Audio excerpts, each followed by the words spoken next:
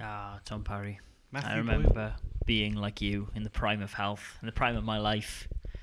But alas, here I am in a dressing gown, smothered in Vicks, Feeling sorry for yourself. feeling sorry for myself. If that was not evident for the tone of my voice. But it's okay, Tom. It's a Sunday, and despite my illness, that only means one thing. Yeah? It's time for Tom and Matt Attack.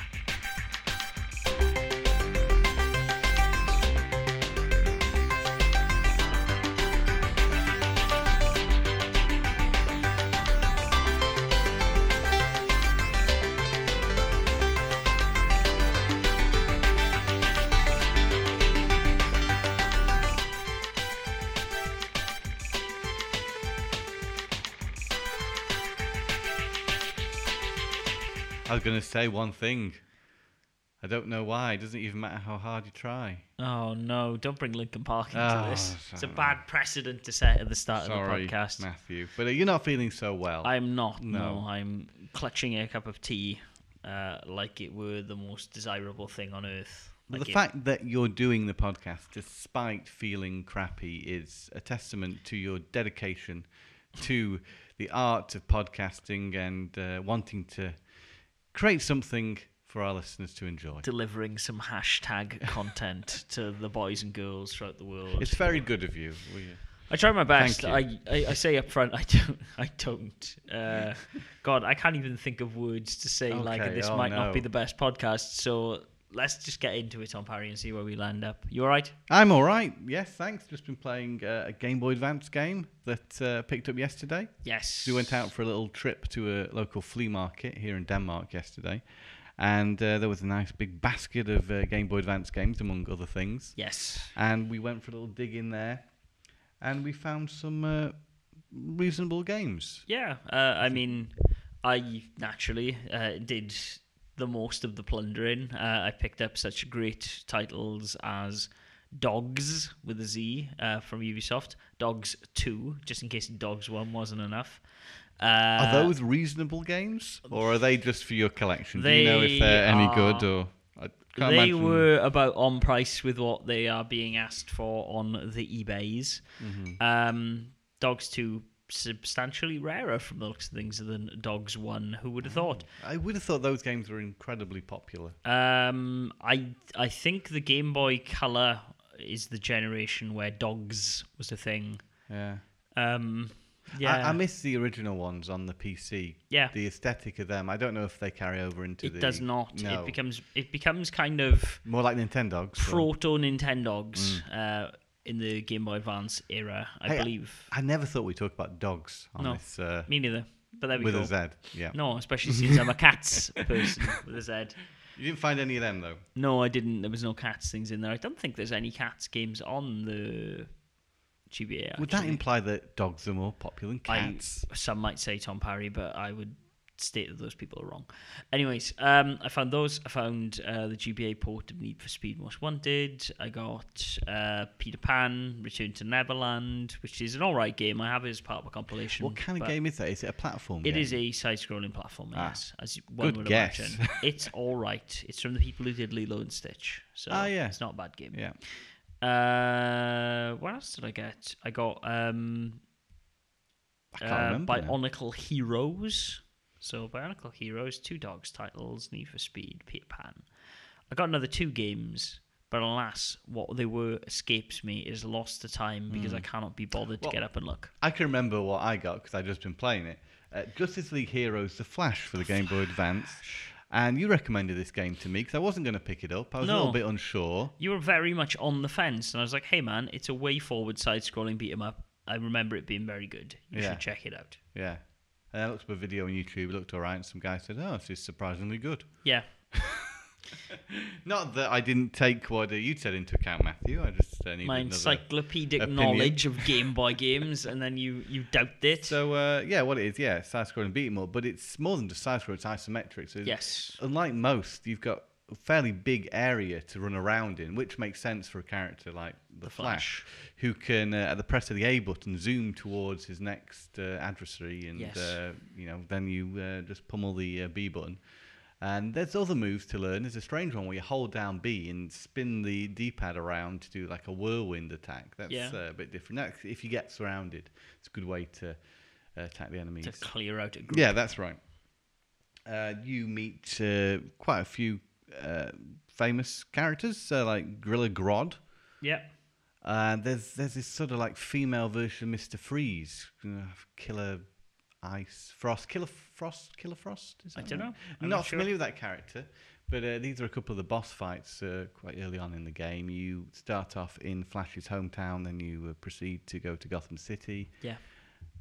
And it's really fun, actually. This was made as a tie-in to another game that was released for Xbox and PS2 and also PSP and DS, I think.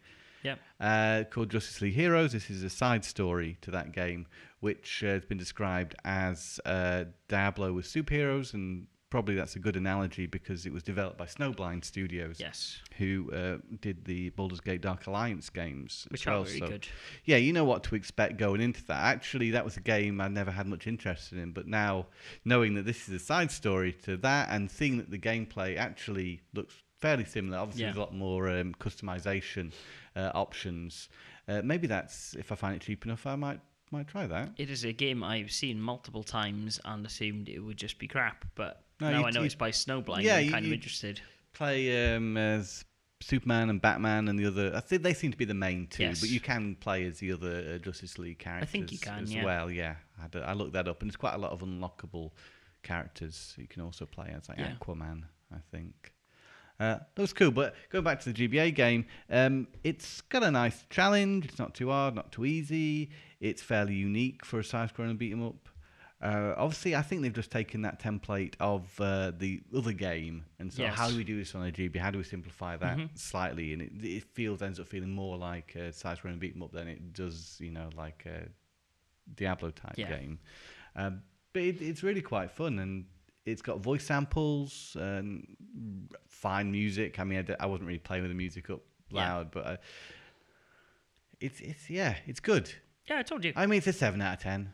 Hey man, from what I've played, it's a solid game. For £3, 7 out of 10 is a pretty good get. Yeah. I'd recommend this if you like side-scrolling beat 'em ups on the system. There's other good ones, like you got Star Wars, didn't you? Episode 3. I did get Star Wars Episode 3, which is another good side-scroller. In a more traditional kind of way than the Flash. Yeah. And also, there's that Turtles game, which is pretty good, based off the movie. the TMNT one. Yeah. The Konami Turtles ones are also very good. Which is, funnily enough, the last thing I picked up on one of the flea markets was the double pack of those two Konami side-scrolling Turtles games. Fairly happy. That's been my only pickup this week. Not the only game I've played, but the only game I've actually bought this week. Surprisingly, not for me. I went out gallivanting with my wife on Tuesday of last week, just because we both had a day off, and so I went to one of these big indoor flea market places. Oh, so two flea markets in 1 week for you, flea market in 1 week. How was your haul? It wasn't too bad. I found 3 boxed GBA titles. Matt Hoffman's Pro BMX 2, which is not a very common game at all, so I was pretty happy to pick that up. I wouldn't have thought that. Yeah, I wouldn't have thought much about that being a rare game or anything like that. But because you don't necessarily think any sports titles are going to be rare, but something Matt like Hoffman's BMX. Pro BMX 1 is everywhere. Matt Hoffman's Pro BMX 2. It's one of them later releases, would you say? So much so that it's not even got a matte box. It's got the later when people were clearly cheaping out on their cardboard choices, a little bit more glossy, like some of the Game Factory games. Never knew that. Yeah, some of the telegames ones like that. Yes, well, maybe. some of the more budget games that were released later in the system's lifespan tend to have a bit more sheen to their box. So much so that sometimes you can pick them up and think, oh, is this a bootleg? But no, it isn't. It's just they crapped out on their paper quality as time went by. Yeah, I think maybe my copy of Urban Yeti is a bit like that. Yes, your copy of Urban Yeti would 100% be like that. I picked up a copy of Star X, which is... I know that name. Yeah, it's it's kind of like Starwing. It's a flying game, 3D on a GBA. But not as good as Star Fox. Not as good as Star Fox for obvious reasons. That it's not got a Super FX chip or anything like that. It's just going what it does. And I got Iridion 3D as well, which is a similar premise. Yeah, I've heard Because that. it was yeah. boxed. The Iridion 2 GBA game is pretty good as a side scroller. So I was like, well, they're boxed. I like shoot 'em ups, and I've pretty much got most of them boxed on the GBA. So I was like, great. Pick these up. They were a good price anyway. Good price. Something I didn't know existed that I did pick up and I haven't had a chance to play yet. The disc was a bit scratched, but fortunately it was only 10 krona, so I was like, well, I'll take the gamble. These, ironically, they all seem to have come from the same shop in nearby the town I went to in Denmark, in a town called Herning, where the big stadium is here in Denmark. They all seem to be from the same shop, and someone had clearly just sold them on at this flea market after the fact and left the original stickers on the front. So I need to go back there again, because that's where I bought, if you remember way back when, my copy of like Airblade 64 and some of these more obscure things. Yeah, box, wasn't it? Yeah, but to be honest with you, I imagine it's probably been ransacked by now. But they had a copy of Altered Beast for the PS2. Gosh, I forgot that existed. Me too. But it was 10 krona, and I was like, well... You got it? I did, yeah. I picked it up. It was 10 krona. I was like, well... Yeah, well, I think 10 krona, try it out. Yeah, exactly. It seemed to be among the more higher-priced PS2 games. Okay. Ironically, fortunately, it did a manual, but again, it's 10 krona. I wanted to give it a go. So yeah, you don't want to spend any more than that. I've heard it's not. I've amazing. heard it's not great either. Much like the GBA one, which also demands a high price. Is that There's the a port of the GBA Mega port Drive to the one? Mega Drive one, but it's not supposed to be very good. Never been a big fan of Altered Beast anyway. It's I'm not okay. sure if it's fine, but actually, I will say with a caveat, I'm not sure if that GBA one is a port or if it is a remastered, like a reimagining of Altered Beast the same to tie way. in with the PS2. No, because there's also that Shinobi game that is very much not a Shinobi game on the just GBA. reminded me of that Shinobi game. Yeah. Not so good. Not so good, unfortunately. Yeah, I also got a white GBA, which I need to actually perhaps do a little bit of retro bright into. The screen itself was fine, and it turned on fine, and it looked nice. Not quite white. A little bit yellow, but Yeah. it Wow. was pretty cheap, so I was like, okay. I also got a Raccoon City Stars mug. This is a wonderful mug, and it's unlike most mugs. It's a plastic mug. It is a plastic It's mug. got sort of like 3D plastic detailing. Yes, it's Soft, got like I a don't know. rubber thing. Rubber on, was the word on I was top of the looking plastic. for. Good job, Tom. I'm Neil, one, and I can remember the word rubber. Yeah, it's got this weird like rubber wrapping around it, and I actually did a bit of research on it. It's a pretty rare thing. Can we find this on your Twitter? You can, if yes. you want to look at it. Game Boil, if you want Yeah. to have a look at it. But it's a 3D mug with some weird things going on in it. Yeah, you can find that on my Twitter at Game Boil and have a look at it. But yeah, it's this weird rubber thing. It's a pretty obscure cup, though. It was part of a range of Resident Evil things that you could buy in the early 2000s. I don't know if you've ever seen they did like Resident Evil action figures and stuff as well.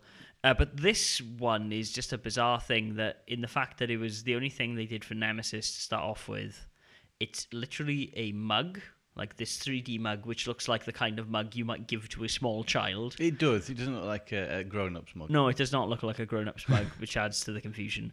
And then the other thing is a fridge magnet photo frame that makes it look like you've got an ID for the mercenary company that Carlos, the other character in Resident Evil 3, other than Jill Valentine, is a part of. Yeah. So it's a really weird set. Unfortunately, I didn't know of this photo frame, otherwise I would rather look for it. But to be honest with you, even if it was there, I probably wouldn't have recognised it.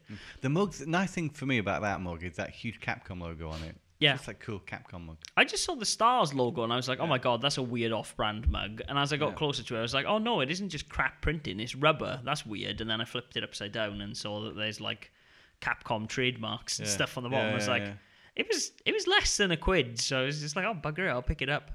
It's about 50p or something like that. It was like Wonderful. 4 krona, so It's a wonderful mug. it is. But not dishwasher safe, I imagine. I would imagine you were probably correct in that assumption, Tom Parry. No, it's just gonna go in the games room. I'm gonna throw some pens in it. Like, what else is a boy great. to do? Actually, that's the best use for it. Exactly, and I mean, you know, if I need to ever erase any pencil, I can just rub the Stars logo against it. I probably wouldn't actually do that. But Wonderful. don't worry, someone out there who collects Resident Evil merchandise is having a panic attack at the thought of me rubbing a Stars logo. Anyways, yeah, that's what I picked up this week. Have you been picking up or playing anything else? I know you said you haven't bought anything, Tom, but did say I hadn't bought anything, but then as I said that, I remembered something else I picked up. I picked up the Sonic Adventure 2 Japanese Collector's Edition Oh, okay. for the Dreamcast. Okay. It was like a special celebration thing.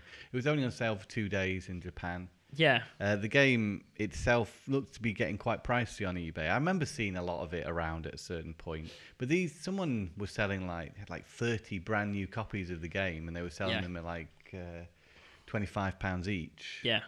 I got him a bit under 25 and the best offer, and with postage it was 25.50. Yeah. So I think that's a good price to pay. Other people are trying to sell it for a little bit more, twice as much as that. Actually. Is this the one that comes in like a box? Comes in a box with a coin, the soundtrack, Yes, and the game and the book, I think. So it's typical of collector's editions we'd get nowadays, but it was back in the Dreamcast days. So it's a cool thing, and as a Sonic fan, I thought at that price I should probably pick it up. Brand new as well, yeah. That's fair. I actually, the reason I'm familiar with this is because our friend Adam from Games World Bod had a copy in stock at one point. I don't think he still does. I never thought it was a particularly pricey thing, but seeing the other prices on eBay for it, I felt this price was probably I just thought it was like the box, to be pretty honest. good. I thought It's got all the characters on it. I hasn't thought it looked really cool. Nice collage of characters. It's a nice thing to have as a Sonic fan. Yeah, exactly. Makes sense.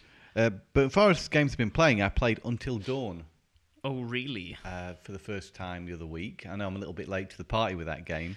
I have still not played it, so you're quicker than me. But I was be actually cleaning out the hors d'oeuvres by the time I get there. Yeah, I wasn't actually thinking about playing it, but a mutual friend of ours, Lauren, she said to me, because I'm staying over theirs at the minute, she said, have you played Until Dawn? It's really cool, isn't it? And I was like, well, I've heard it's good, but I never played it. And then I remembered, oh yeah, it was on PlayStation Plus for free a while ago, so re-downloaded it. And Lauren was quite keen to see it again. Yeah. She'd seen it previously, watched a friend play it something. Yeah.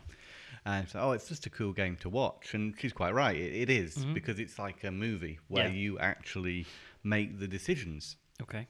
So, what's the basic premise of it is many years ago, a year prior to the events of the game, should I say, a bunch of teenagers. Yes, a teenager. One of their friends has passed away, right? Twin sisters die on this trip. A year later, their brother invites the rest of the gang back, which seems weird, but back to the same place to, hang out and kind of maybe come to terms with what happened there. Yeah. So immediately you know something's up because you see there's the killer who appeared in that sequence at the beginning of the game where the other two died is hanging around. So you know something's going to happen. But what's great about Until Dawn, for those who haven't played it, is its unique gameplay. Of course, it's a little like an adventure book where you get given a situation and then you get given a choice of what do you want to do in this situation. And of course, that will affect... have a knock-on effect what happens later on in the game, but also the fact that relationships between characters can change depending on your decisions. Yes. So if you pause it, you can see a menu which sees your relationship with another character, and basically it's kind of broken up into little chapters where two characters are together. Yes. And you do that part, and then you can see how their relationship changes throughout that part. A lot of them are either going out with each other, or there's been some romantic history. So you can increase your humor level with that person, or your romance level. You can see why maybe fans of The Sims might enjoy it, actually, because you're building up stats as you play it and creating relationships. But also that then says, okay, well, if you are, romantically involved with this character, you're probably more likely to be together with them, which means that if the killer arrives in a scene, you have more chance of surviving because there's two of you.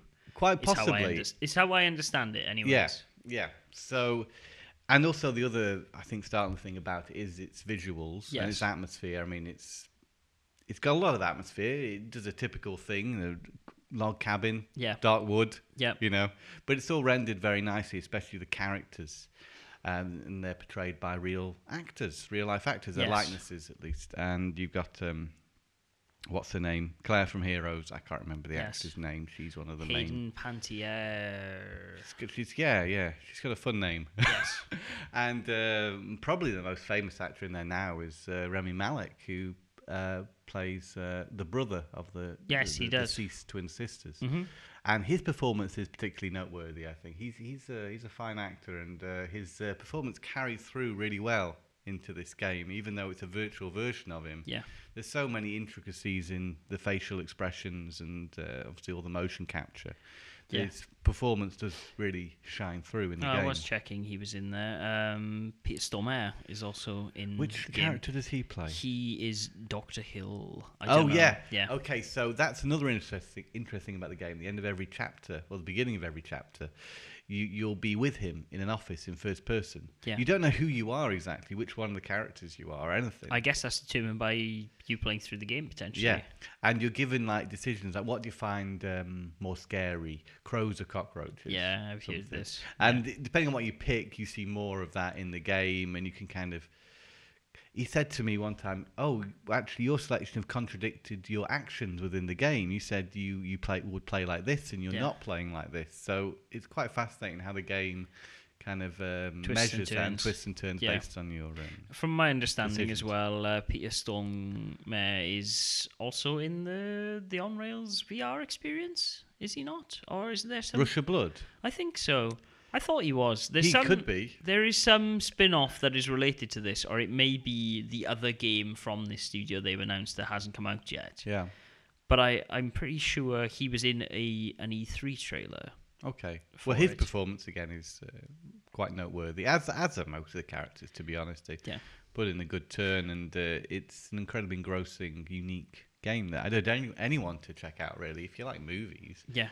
In general, especially horror movies, and I think you're going to get a lot out of this. But don't expect to have as much interaction as you might expect from a lot of video games. No, I mean... it's similar to an FMV type experience, just with... It is very much an FMV game that's rendered, right? Yeah. Well, as my wife was saying earlier, you were joking that I was ill, and perhaps Martha, my wife, would have to step in and do the podcast, and she'd not played any games apart from Picross 2 3D. And she was saying to you, "Oh, it sounds a bit like Bandersnatch," and I was like, "Well, yes, because Bandersnatch existed years before Bandersnatch with Choose Your Own Adventure books and stuff. So, an FMV game. It's a good comparison, I think. For those who aren't familiar with FMV games or Choose Your Own Adventure books, I think that's the interesting thing, right? Bandersnatch will now be the Choose Your Own Adventure thing. Or, like, for our generation, it's FMV games. For my brother's generation, who's 9 years older than I am, it's Choose Your Own Adventure books. I think Bandersnatch will be that thing now. I don't think Until Dawn was big enough to become it's like Until Dawn. Yeah. But Bandersnatch was such a cultural thing that anything that's remotely Choose Your Own Adventure, like branching path narrative now, will always be Bandersnatch. Even though Bandersnatch isn't a fantastic example, I don't think, but it was incredibly different. You know, that hadn't been done before with an interactive TV show. I don't think. But of course, Until Dawn, I think, is a little better at creating that same feeling of choice because it doesn't feel like there's any dead ends in it. Yeah, I feel it's quite short though. That's my only. I had it short, but I played it for about, let me think, probably just under 2 hours, and I'm up chapter 3. Okay. And I think there's maybe like 10 chapters or something. Oh, really? Like that. Okay. It's not as short as I thought it was then. I heard people say they'd play through it in about 3-4 hours. Really? Yeah. You can wander around a bit in certain situations. Maybe it's more like a 6-7 hour. Actually, you know what I will ask, Tom? I will ask the oracle called the internet on howlongtobeat.com. I heard 10. I heard less than that from someone, Okay. A mutual friend, but I could be wrong. There's fun little bits like snowball fights. Yeah. I'm actually playing it with the motion controls. Yeah. So that makes it an even more unique experience because, for example, you aim to throw snowballs with that. Because there's this sort of like romantic scene where you're throwing snowballs at each other, and it's like you can choose whether or not you want to throw it at a bird. Yeah.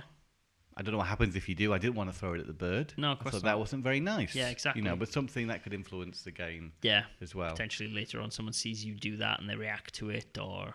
Yeah, and the characters are so well written. It's like some come across as real jerks. Yeah. So it's like you kind of want to give them a hard time. You're encouraged to kind of mess with them, and they kind of, in the end, though, you can influence them to the point that they can kind of be more like the character you want them to be. Okay.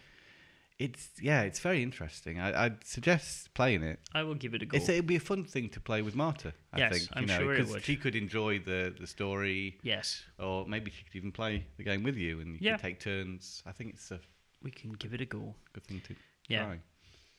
Just before I forget, I did pick up 2 other things this week. I picked up a copy of Dragon Quest 1 and 2 finally for the Game Boy Color. Were they on the Game They Boy were Color? on the Game Boy Color. Were they together in a double pack? They were in America, Tom Parry, that Hmm. wonderful land of RPGs and opportunities. They released the first 2 games as 1 and 2. They then released 3 as its own separate game because it's a lot more substantial than the first 2. Then they released Dragon Warrior Monsters, as you know. We also got that, though Yeah. it's got a weirdly different label. And then they released Dragon Warriors 2, whereas we only got, I believe it's Kobe's Adventure. They tried to do a Pokemon thing where they did 2 different versions of the game. Where the main protagonist is a guy and the other one's a girl. And we never got the one with the girl, but they did in America. Right. So, That's yeah. confusing. I mean, but I think maybe we got the first Dragon Warrior in Europe. It didn't sell very well, and then America got all 4 of them on the NES. I think So- we got one of them, didn't we, in Europe? I think we saw it at one of the flea markets, did we not? That was an American copy, Right. which I'm okay. still kicking myself for not picking up, but perhaps I will in the future. Now I've got the GBC games. To be honest, I'm not really that bothered. I'll play them through on that, I think. Yeah. God, that would be a nightmare of a card to review. That would have to be a 2-parter, I think. Yeah. Just Well, thinking 2 of games. the length of that, yeah. Yeah. Don't Anyways. review it. There you go. Well, I want to because I want to play it.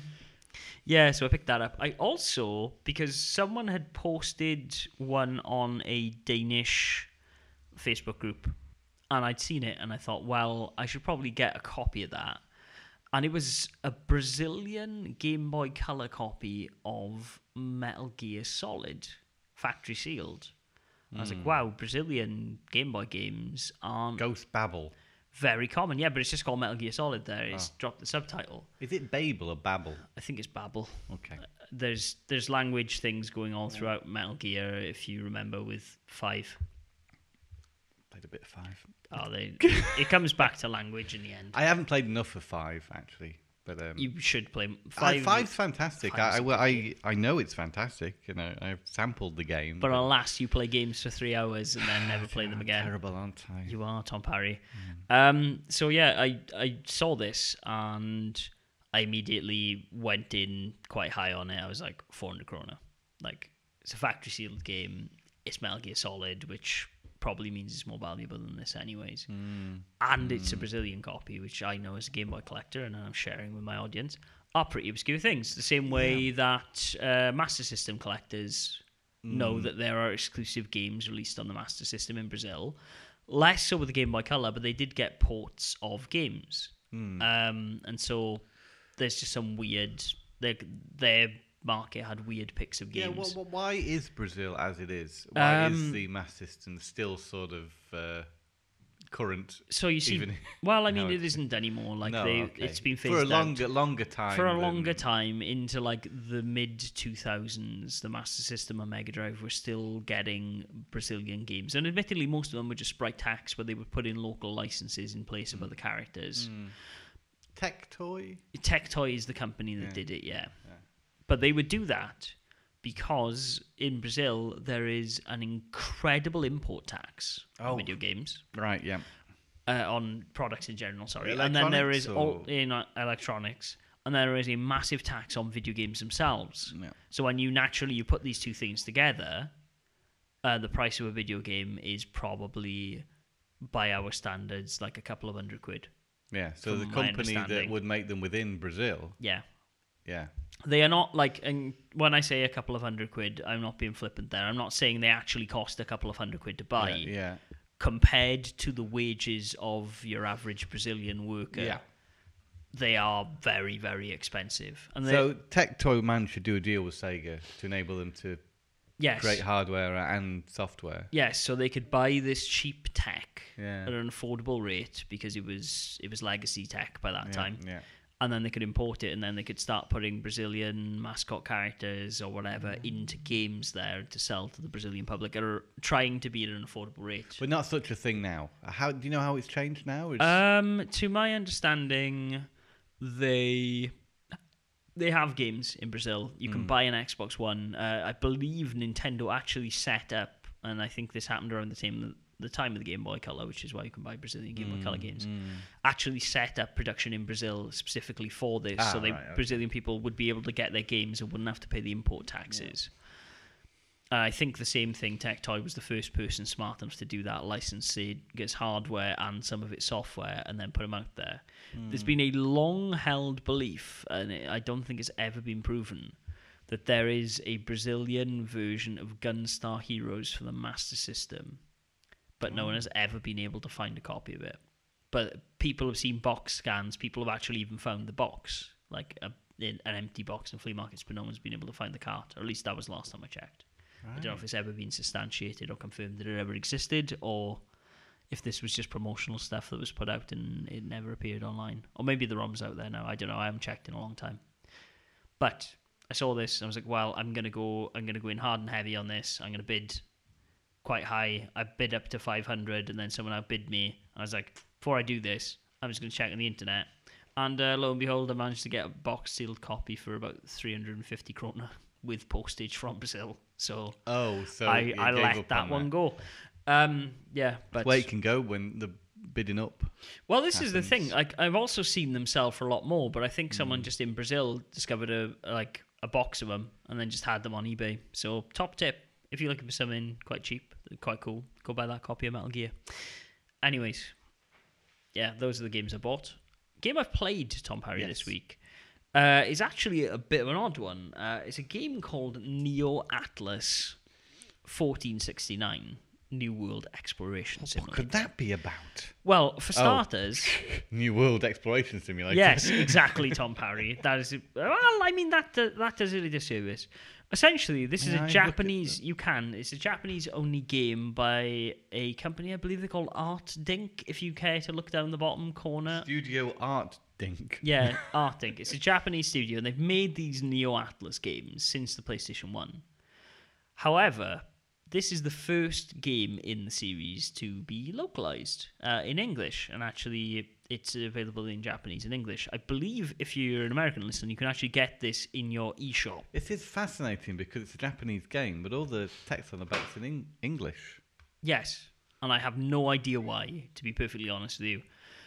You can actually buy it on Amazon in the UK for some reason. Like, this is a Japanese release, and I got it from my local library, and it was also a Japanese release there. You got it off Amazon as well, then? Potentially, but from my understanding, libraries have to go through a special system, so maybe someone had imported Maybe it's a library because it's educational. It is, and that's the surprising thing about it, is it's kind of, the back says Exploration Trade Quest.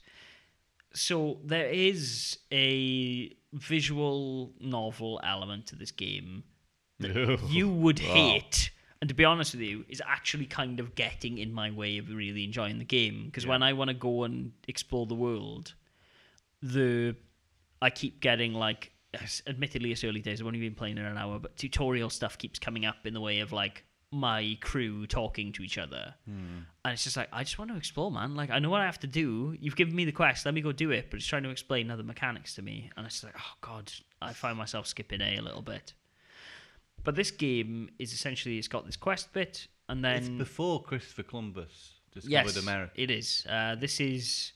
You are playing as explorers from Lisbon in Portugal. And obviously, as you know, the Portuguese also went around the world quite a bit before Christopher Columbus did. And then the Spanish also did the same, and that's where you get, like, the Spanish influence on South America and all these other things. Vangelis, 1492. Yes. Yeah. Conquest of Paradise. Great soundtrack. Yeah. That film has. I haven't seen it. You never see it with Gerard Depardieu? Gerard Depardieu? Yes. But anyway, this game is... Essentially, I have always liked games like Civilization. However, I have never really got into the whole combat thing of Civ.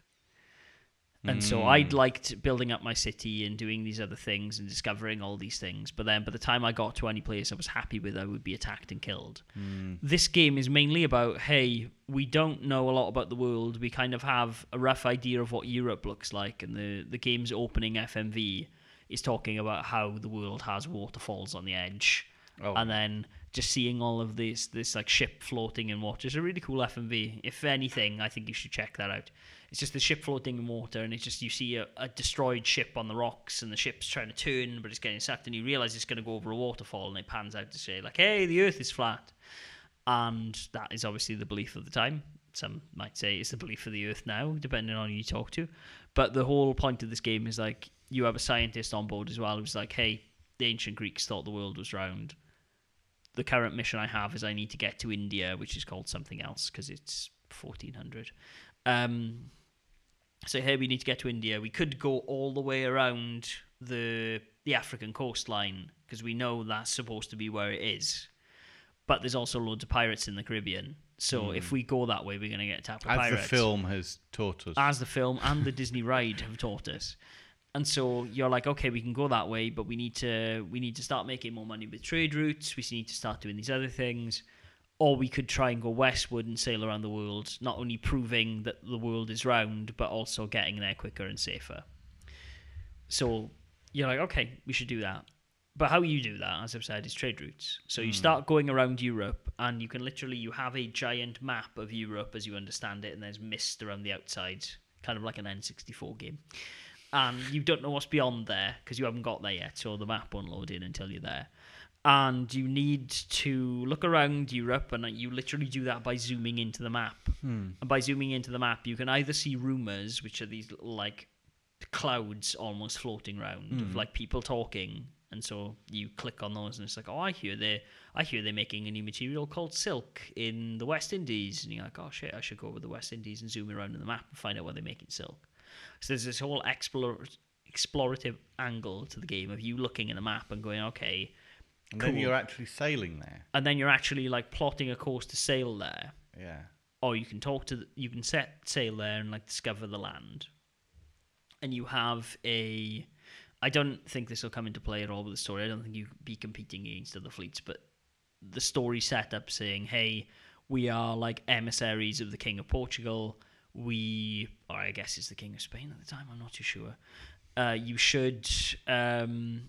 anything you find in the world, you have exclusive rights to bring back to Portugal. So we're doing that now, and like my wily crew of explorers is going around, and we're trying to find these things like silver, or the first mission to show you how it works is essentially it's like, hey, Lisbon's got amazing grapes for making wine. There are oak barrels somewhere in Europe, so you should go find oak barrels. So you find them in England. And so you go there and you're like, hey, you have these barrels, we have these grapes, you can make wine.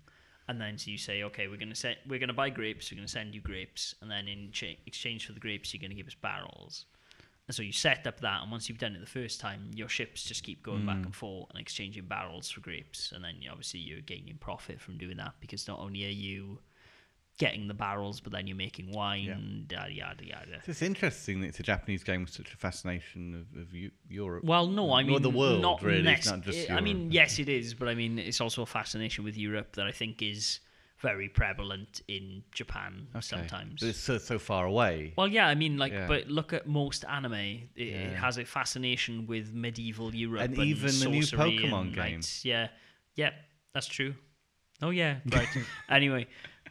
But this looks interesting. I'm going to play a little bit more of it. It's very easygoing, though, to be honest with you, as I've said, I'm getting a bit miffed at how much text and how much things there are when it's like, I literally just I discovered silver. I'd seen a place with silver, and then I'd seen a rumour that said, hey, if you go to this village, they know how to craft silver into jewellery. And I was like, right, great. So I saw a ring on the map, and I was like, oh, great, it's there. And before I could click on it, I got transported back to Lisbon because they were like, oh, we got to do this for the king. The king set us a mission. I got a mission. I was like, yeah, but now I have no idea where that fucking ring was in the middle of Europe, and now I need to go look for that again. It's a bit annoying. Yeah. Let's see. As I said, it's early days. It could just be the tutorial But it's stuff. unique. Again, as you know, It as is a an- very unique game, and naturally, as I've said many a time, I find myself drawn to more unique things like yeah, this. we've because- talked about two unique games, Yeah. Until Dawn and Neo Atlas 1469. Yes, exactly. So I'll play more of it. I'll let you know next week what it's all about. A game that's not so unique is a new Pokemon game. Nope. It's been announced.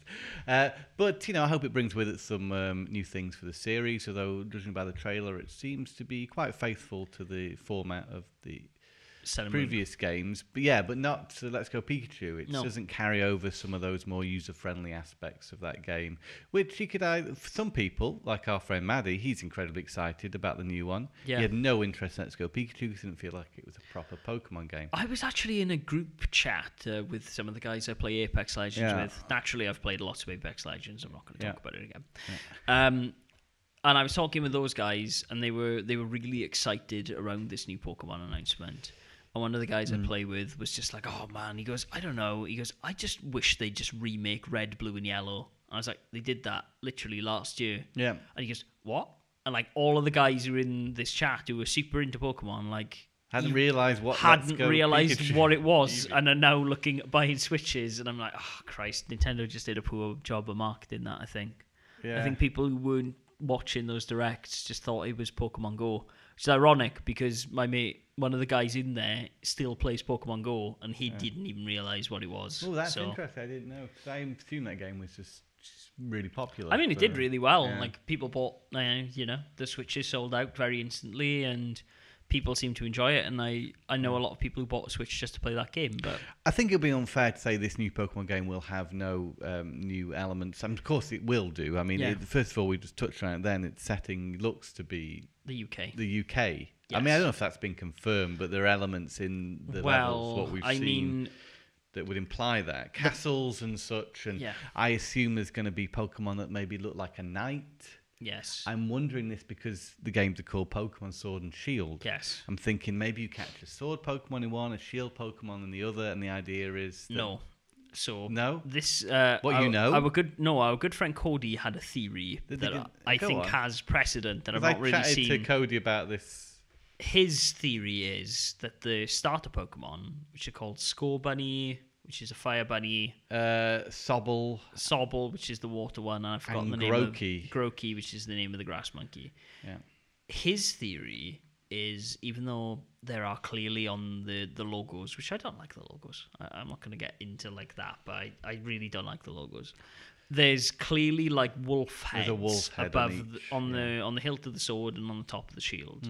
His theory is they are not wolves, they are dragons. And the reason it is set in Britain, They'll be- potentially, is they will all be around Arthurial legend. Yeah. So the legendaries will be dragons, and your Yeah. starting Pokemon will probably turn into Knights or a fight the- knight or a warlock that and a was it. barbarian. Well, it still could be that the Sword and Shield could end up being weapons for a bigger Pokemon. That was my Potentially. idea. I mean, like, they've been doing some fusion stuff, right? With the... Isn't there, like, team-up stuff in the Pokemon card game at the moment? There is, yeah. So, More powerful cards which have two Pokemon yeah. teaming up. Yeah. So maybe there's something to that. I don't know. Like, I mean, you've It's already early got days, the sword really. Pokemon anyway, and I didn't think it was very good. They've shown us the new region and the new characters, but they haven't gone into gameplay details. There's hints in the trailer that there might be some stadium type Yes. things going on. I've long thought that because there hasn't been a Pokemon Stadium game in so long, that Yeah. they could integrate the different Stadium Cups into their next Pokemon game. Well, I mean, it would make sense now that they've bridged the gap between handheld and console. That's also. right, because the novelty of Pokemon Stadium was the fact you got to see your Pokemon 3D. Yes. And now the 3D Pokemon are at a point where they look really good, and there's no point in making a stadium game really separately, other than if you want to sell more games. Yeah. I suppose they could do that, but I think people feel a bit cheated. They have said they're going to announce more Pokemon stuff for this year, though, so I wouldn't be surprised if we see like another Pokemon Ranger game. I'd love another Pokemon Snap, but Not a big fan of Pokemon Ranger, but I could Snap could come I back. like the Mystery Dungeon games. So Yeah, not that I've okay. really played a a Ranger game all the way through, but I think that series has got legs. But first impressions are good. I think the trailer does its job. It's got me excited about a new Pokemon game. I look forward to seeing more of the newer Pokemon because you saw a lot of the. They're not ready to like release Well, no, of course they anything drip more feed them, than don't they? just the starters at the minute because you saw it wasn't like Black and White where it was all new Pokemon. No. wasn't it? It's like this world seems to be inhabited by, very familiar looking Pokemon Yes. so far. But I hope there'll be a few more. Maybe, I don't know, because Sun and Moon didn't actually have 150 new Pokemon, did it? It had No, a it had like smaller amount. 60 or something. And they might do that again, I don't know, rather than do 150 more. To be honest with you, I mean, now they have the scope of a console release. Like, I mean, look at the size and scale of Breath of the Wild to actually maybe have enough room in that game to actually let you catch all of the Pokemon. I think our friend Cody was a bit disappointed. It wasn't more like Breath of the Wild. I think he had this Yeah. vision for the next Pokemon game. It was going to be like that kind of massive open world kind of scenario. But I think I'm not surprised because Game Freak have always been a studio which has kind of understood what Pokemon is, and they've not wanted to deviate too far off that initial template, just make it look nicer. I wouldn't say no to a massive open world Pokemon game, though. I think No, I cool. think it could work, but I would. To be honest with you, I would prefer that. I think I would prefer that to be the Pokemon Snap game, though. Yeah. If you could do a big open world Pokemon Snap game where like you go around and you quest in and you do Pokemon battles, obviously, because you want like shots of Pokemon battling and things. Okay. But then you go out in a big world and you're exploring and you're like, hey, I need to take a picture of a Charizard, but I need to battle Pokemon to get up to the top of the mountain to get to the Charizard. Well, there's lots of things you could do with the Pokemon brand in terms of different gameplay experiences, which maybe it'd be nice to see them tap into some of these more out there ideas. Because if it's got Pokemon in it, it's probably going to sell. Yeah. Depending, even if the idea is a little bit out there. Because Snap, I don't know how well it did, but it has a huge following now. Yeah. Because it was so unique. Yeah, I think so. I mean, I just don't want it to be on rails again. No, and that's fair, I think. Now it doesn't have to be on rails, really. No. Oh well. You've been playing Dead or Alive 5? I have, yeah. I've been playing through the story on that. A story. Not Dead or Alive 6, may we point out, which was released on Friday, wasn't it? It did come out on Friday, yeah, which is surprising because I thought it was supposed to be out on like Tuesday or something. 1st of March. Maybe it is. Maybe the physical releases aren't out yet, but the digital one is. I don't know because I know they're available to buy online. Yeah. I saw them online. Saw that Amazon was selling it for like 43. Shop 2 was selling it for just 35. Yeah, it's 43 quid on Amazon. Yeah, right. Shop 2 seems to be the cheapest at the minute.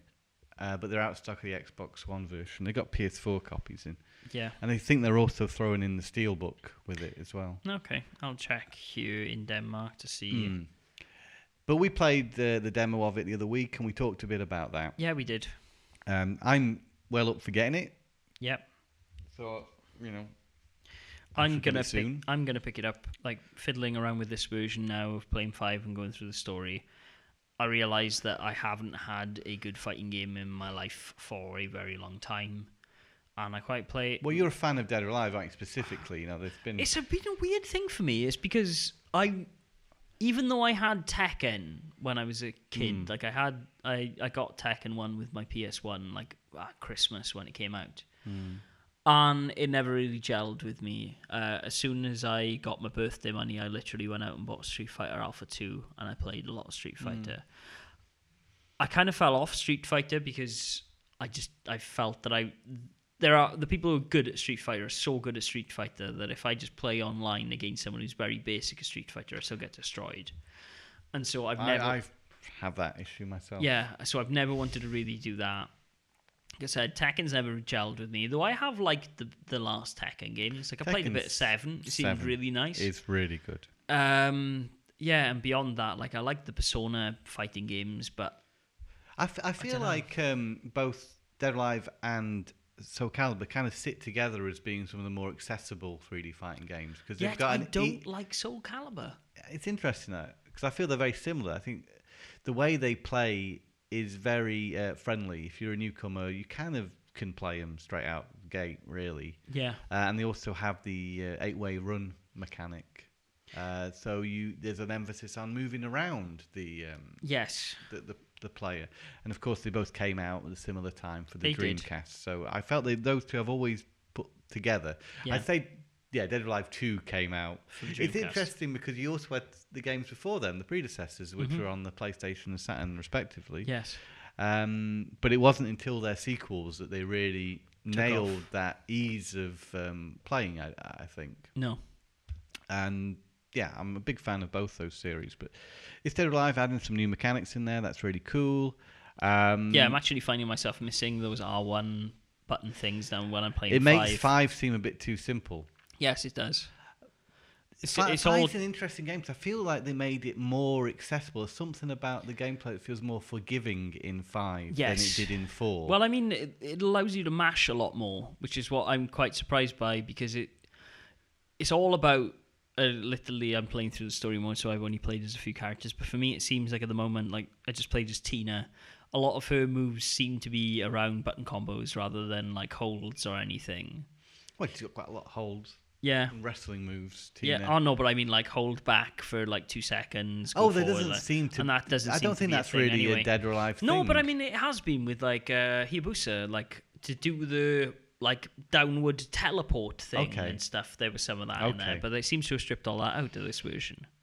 Yeah, I feel like Dead or Alive, you could apply the same sort of control, regardless who you're playing as. Yeah. You can kind of play as anyone because they all follow a similar system. Yes, though obviously speed is the key there. Yeah, speed the and emphasis is countering and also getting your attacks in at the right level, be the low, medium, or high in Dead or Alive. It's the most straightforward kind of engine or mechanism for a fighting game. For sure, I think at the moment. Yeah, though I'm still really bad at reading if it's a low, medium, or high attack when I'm blocking, so I find myself crouching and blocking a lot in hopes I don't get hit. But these new additions to 6, new sort of counter attacks. Yes, I thought they were really cool, and I kind really of missed them in this. Yeah, and it's good that it's got that, because otherwise Dead or Alive 6 would probably feel too much like Dead or Alive 5. Yeah, and I wouldn't have felt like buying it. To be honest with you, it felt very fresh, and I was like, okay, I'll go back and play 5, get familiar with it, but I'm like, shit, actually, I may as well just... Also, they've got those close-ups where you feel you're really making contact when they zoom in on the face when you punch them in 6, which is very reminiscent of Mortal Kombat 10. I mean, X. The story in this is clearly riffing off the Mortal Kombat game, the first one, not before X. That brought this whole, like, hey, you're going to play as all the characters going through the story thing. But didn't Dead or Alive do that before Mortal Kombat? I don't think... Did it? Because Mortal Kombat X came after. No, I know that, but like there was what's the first Mortal Kombat game when they rebooted Mortal Kombat? Deadly Alliance. Deadly Alliance. Deadly Alliance is the first game to do this. I'm pretty sure. Okay, I can't remember. It's been a while. Deadly Alliance, and then there was another one, and there was Armageddon, and then yeah. Okay, but it was done really well in X, I think, because it was seamless. Mm-hmm. Very good. Yes. Anyways, I'll be playing a bit more of that, I think. Even though the storyline in 5 isn't particularly engaging, no, it is I would not say. connected at all. And also, there's no incentive to unlock characters in this last round version of 5. So. I'm gonna do it because at least it's getting me used to playing like against different characters. And also. When 6 comes out, you'll know where they're up to in the story, because they do actually reference 4 in 5. They do, yeah. And to be honest with you, I found myself when I sat down, I was like, I'm sure I beat the story mode in 4. Did I just beat... Is there an arcade mode in 4? Was there just a story? And then they showed the building blowing up. Yeah, and I was like, oh, actually, no, I do remember doing this. Does it have a long CG sequence at the end? Yes. It's the same for everyone? Or? Yeah, I think so. No, maybe you get it if you do it as certain characters. Certain characters actually are involved with the main storyline, whereas other characters aren't. Yes.